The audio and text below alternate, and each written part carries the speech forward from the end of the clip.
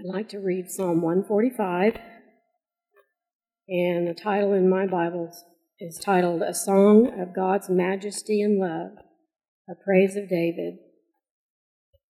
I will extol you, my God, O King, and I will bless your name forever and ever.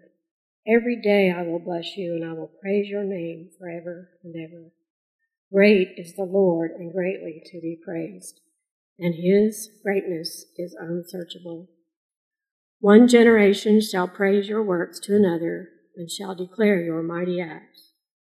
I will meditate on the glorious splendor of your majesty, and on your wondrous works.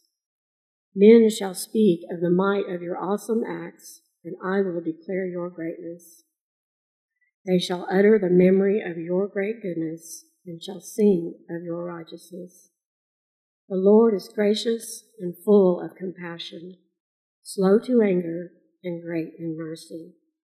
The Lord is good to all, and his tender mercies are over all his works. All your works shall praise you, O Lord, and your saints shall bless you. They shall speak of the glory of your kingdom and talk of your power, to make known to the sons of men his mighty acts and the glorious majesty of his kingdom.